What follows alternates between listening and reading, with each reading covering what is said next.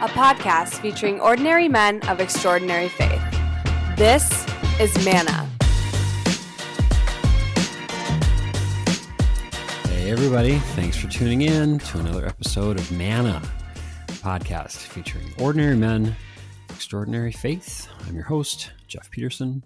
Now, none of the guys that you're going to meet on this podcast would consider themselves to be extraordinary, but it's their humble, holy way of living. It's exactly what makes them extra, and I am excited for you to meet them. All right, so this is going to be very ironic here because for those of you that do know me well, you know that I hate it when people do what I am just about to do here, okay? So, you know that tune that goes, "We are one in the Spirit, we are one in the Lord, we are one in the Spirit, we are one in the Lord." Da-da-da-da-da-da-da. Big ending here.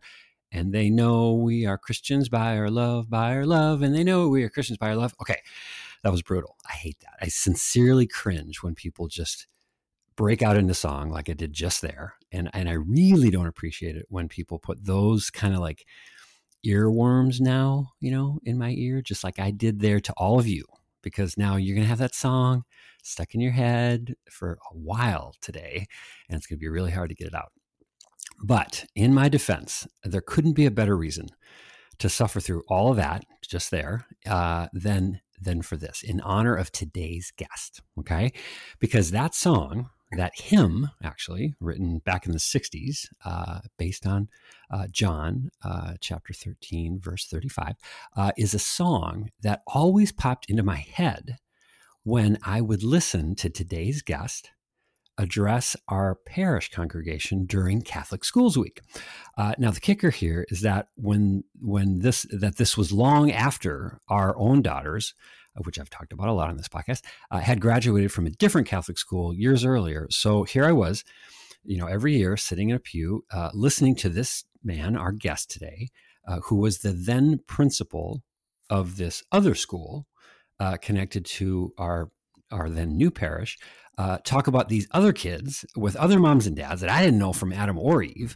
And yet the overwhelming sense that I and everybody would get from listening to our guest today talk about how these young minds and souls were being shaped by the teachers and the clergy and personally by him at this school was captured in that song. Okay, was captured in that song because these young people would be known as Christians by the love that was surrounding them and the love that was soon to be possessed and emitted by them as they grew up and went off into the world. So anyway, but the story here in this intro doesn't stop there. Sorry, I know it's kind of long, so I'll start talking a little bit faster because that song continues to be the soundtrack for this man, for me, as you fast forward to present day. Okay, so I was very recently in a conversation with my brother-in-law, Father Mark Wayman, who's been on the show, and he was telling me about this guy that I just had to interview for Manna. He was a parishioner at Mark's church. Because, he's just the embodiment of a humble, devoted man of God, a regular early morning mass goer who literally goes out of his way to get others to mass, a guy who's taken pilgrimages to the Holy Land, a guy who can evidently knock out a whole Pentecost reading entirely in German for full effect. And so that guy that Mark was talking about is the same guy, the same guest that we have here today. So I cannot wait for all of us to get to know him even better and keep that song. We're just going to keep that song in our head for just a few more minutes here. Please welcome today's Manna Man, Mr. Patrick Fox. Hey, Patrick. Hi, Jeffrey. How are you today? That introduction, you're going to peel me off the ceiling. That introduction is just, whatever you heard me say about my students, the material I had to work with just spoke for itself. So it was just so humbling and so easy to talk about them and their faith. So I had great material to work with. Well, and that's actually kind of where I want to start. That's how I first, as I said, that's how I first started to know of you as a principal of a Catholic school, and you've since moved on to lead another even bigger Catholic school. So I kind of wanted to start just kind of there. How did you end up finding yourself in kind of in Catholic education? Great question. I've been, I think, 18, 20 years in public education, and I got a phone call from a nephew through marriage who was leading up a search committee to hire a new principal. A sister, a nun, had been the principal for 20 some years, and he just said, we haven't done this in so long. We'd like a few tips. How do we interview new principals?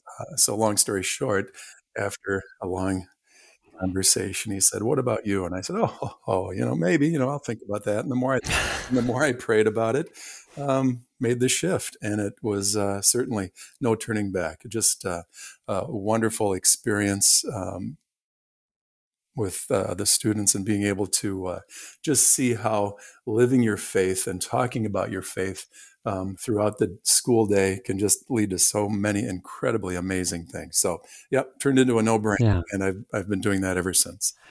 So prior to kind of having those two worlds converge for you, because I think a lot of us guys, we all, the dream is to have something that we believe so strongly about, our passions, whether it's music or sports or faith, to be able to do that for a day job, so that it doesn't have to be this sort of balance between the vocation and the avocation.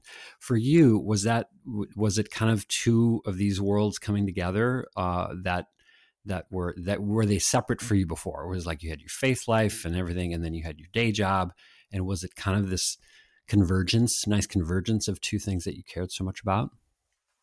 Yeah, for the most part, but I had always, it was more subtle or quiet, always brought my faith into my work at a public school. And, I should say, of course, there are values expressed in a public school as well, but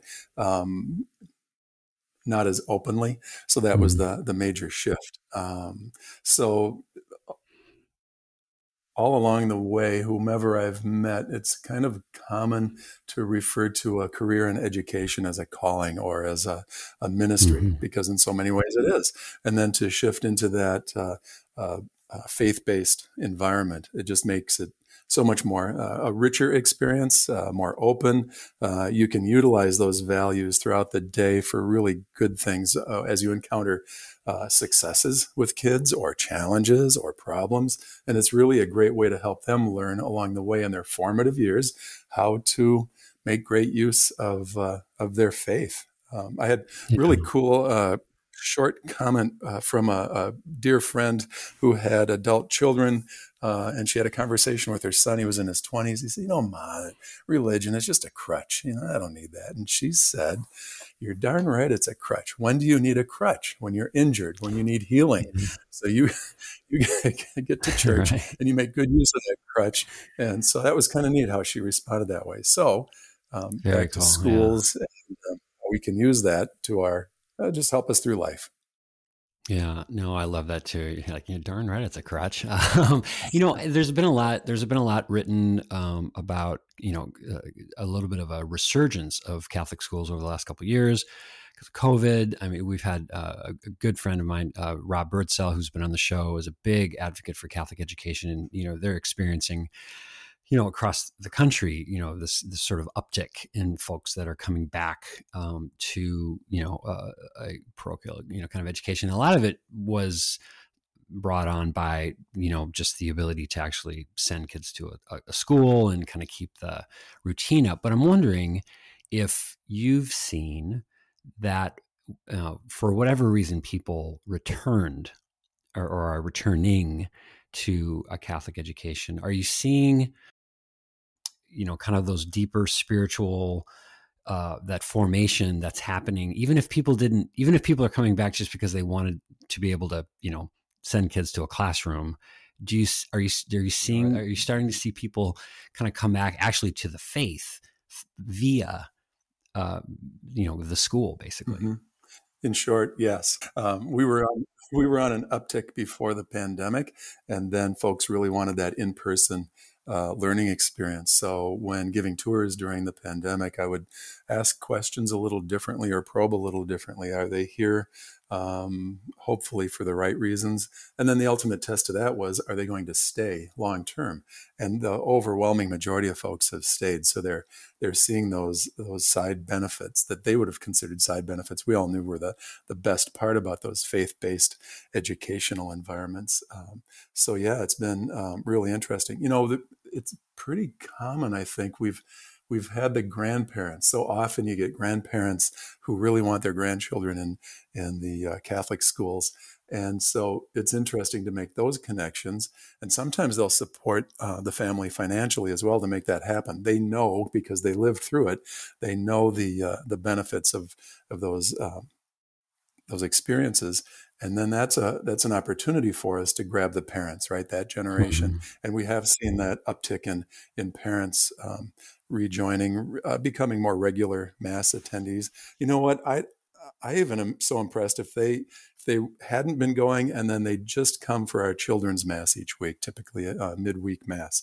To me, that's a win, because they're coming back in, and the chances of them furthering their faith and continuing their journey, it just goes through the roof. So yeah, we're seeing all sorts of benefits that way. And it's just really impressive to see folks, I don't know if you'd say coming back, but they're investigating, and then they're staying. Once they get in, they just see so many incredible benefits to that individualized faith-based education. You can tell I've spoken like this in many venues. So it's just true.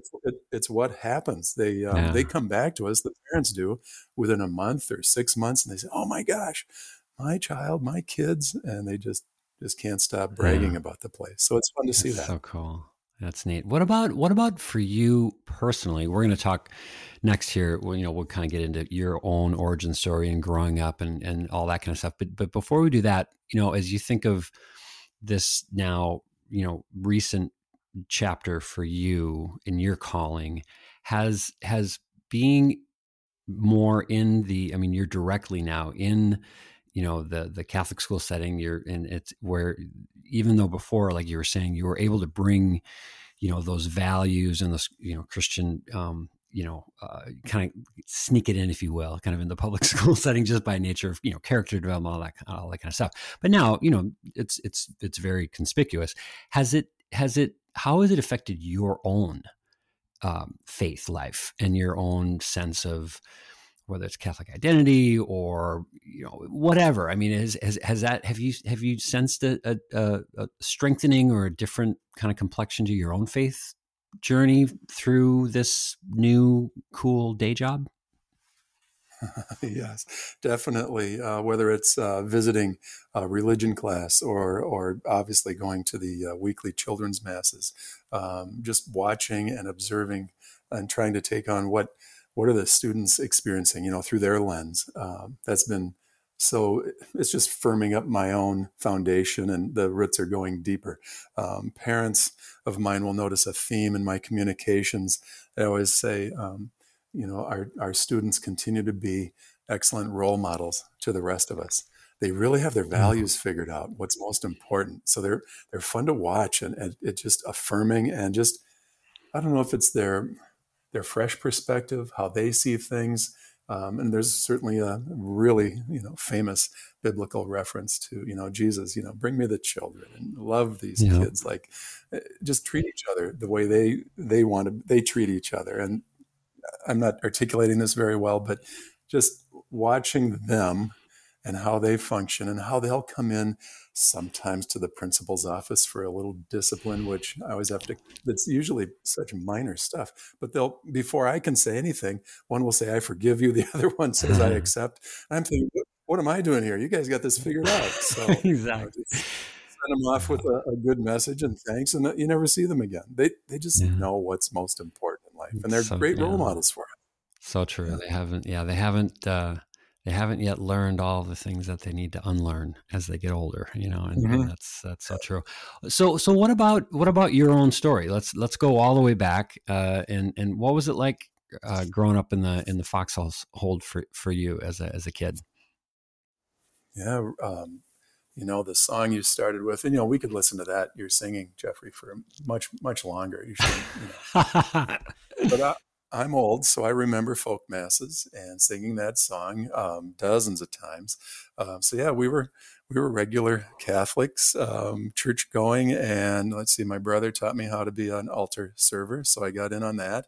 At one point, let's see, my dad was a lector. My brother and I were serving, and my mother was a Eucharistic minister, and only my sister was left in the pew. So that was, it was, again, role modeling, right? And demonstrating that. And nothing real direct, but a lot of subtle conversation at home or subtle points. So I think my parents did a nice job of modeling their faith and then set expectations, and as needed, mostly it was the old line about actions more than words. Yeah. And everyone Catholic school educated to a point. My father was a public school teacher, and at some point we just all shifted to the public school in town. But then I continued on with a couple of Catholic universities, and one thing led to the next. But that kind of says it overall. The environment growing up, church going, and it wasn't. It was opportunity more than obligation. We just kind of had fun with it versus feeling, oh, you got to go to church.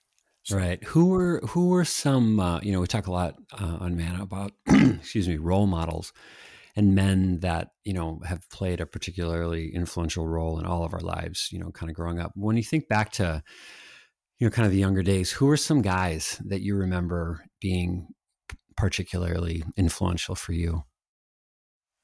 Yeah, certainly my dad, and then now that I think about it, his brothers. He had a huge family, and so he's the oldest of 16, and there were only 3 girls. So he was the oldest, and my youngest uncles were more like brothers. And we didn't see them a lot, but when we did, they just modeled it too. Hey, we're going to mass tomorrow, and then we're going to do this or that. So they kind of, I don't think they ever know this or don't know this to this day, but they served as role models. So I thought, these guys are the coolest guys I know, and they're doing this.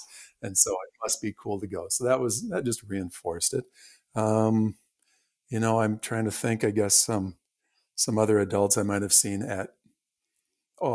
my older brother, 2 years older. He was, obviously a role model and really cool, looked up to him, and then his friends. So there was a circle of those guys who were all like altar servers and went to the Catholic school. And I thought they were pretty cool. So as a kid, that was neat. Through that, after that, then like college, going to a Catholic university, some of the monks, got to know a little bit as advisors, and they or a faculty resident on the floors. They were exceptional role models. You could have real conversations, right, about anything. For sure. And they just live their faith really well. Yeah. When you think of, and when you think of, and I loved how you said earlier, because we've had other educators on the show. My brothers are both teachers, my dad. And so, in that word calling is evoked often when people, talk about education. And so so a lot of teachers, become role models too, because of just, those kind of formative years. As an educator yourself, how kind of frontal lobe is that? How top of mind is that as you go throughout your day? It's very much frontal lobe, and then it gets embedded.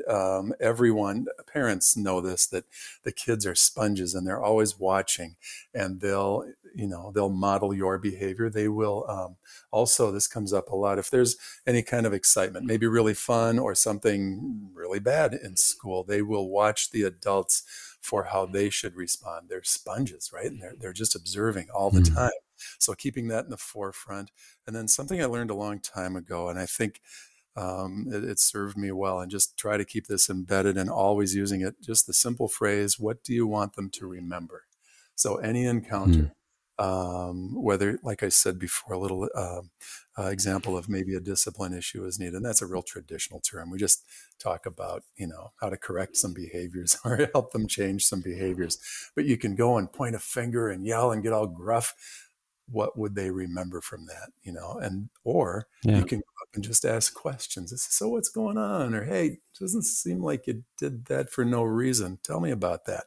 So you help kind of figure out what's going on. And then what do they remember from that? Hey, that adult they wanted to listen. They wanted to hear what was wrong. And then hopefully, they either offered some advice on how to fix it or help me solve it, something like that. So keeping in mind that they are those sponges, they will take our lead, good or bad, And what do you really want them to remember from it? And how do you want them to move on?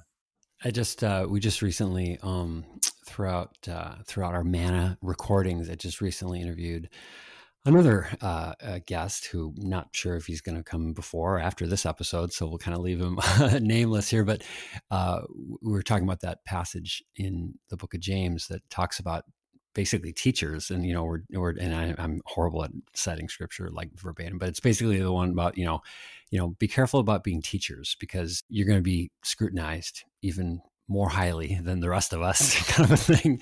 What I think really helps in my experience, now that you mentioned that, is, if you mess up as an adult, don't try to, just admit it and acknowledge that with kids and apologize. That's role modeling how to recover, and they really appreciate it. Think of the opposite.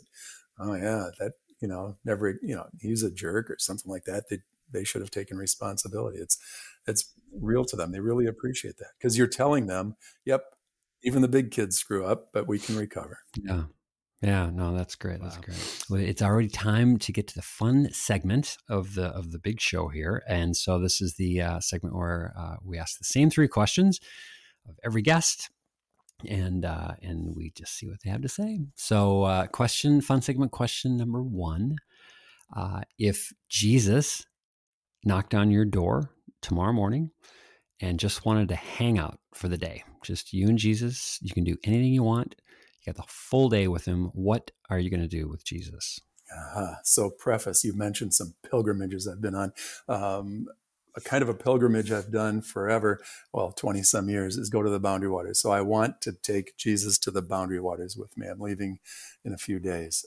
So many references to the calm waters or the stormy seas and casting out into the deep. And I can't imagine having a shore lunch with Jesus, right? And I have a feeling he'd be I just like to look at him and say, Jesus, how do you feel about your father's creation up here in northern Minnesota? I picture him just kind of smiling, but just having him there. And I'll tell you, it feels like I bring him along every year, of course, but having him physically present in the canoe at the campsite would just be incredible. Yeah, that would be so great. Yeah, no risk of not getting the shore lunch that day. You're pretty much guaranteed. Yeah.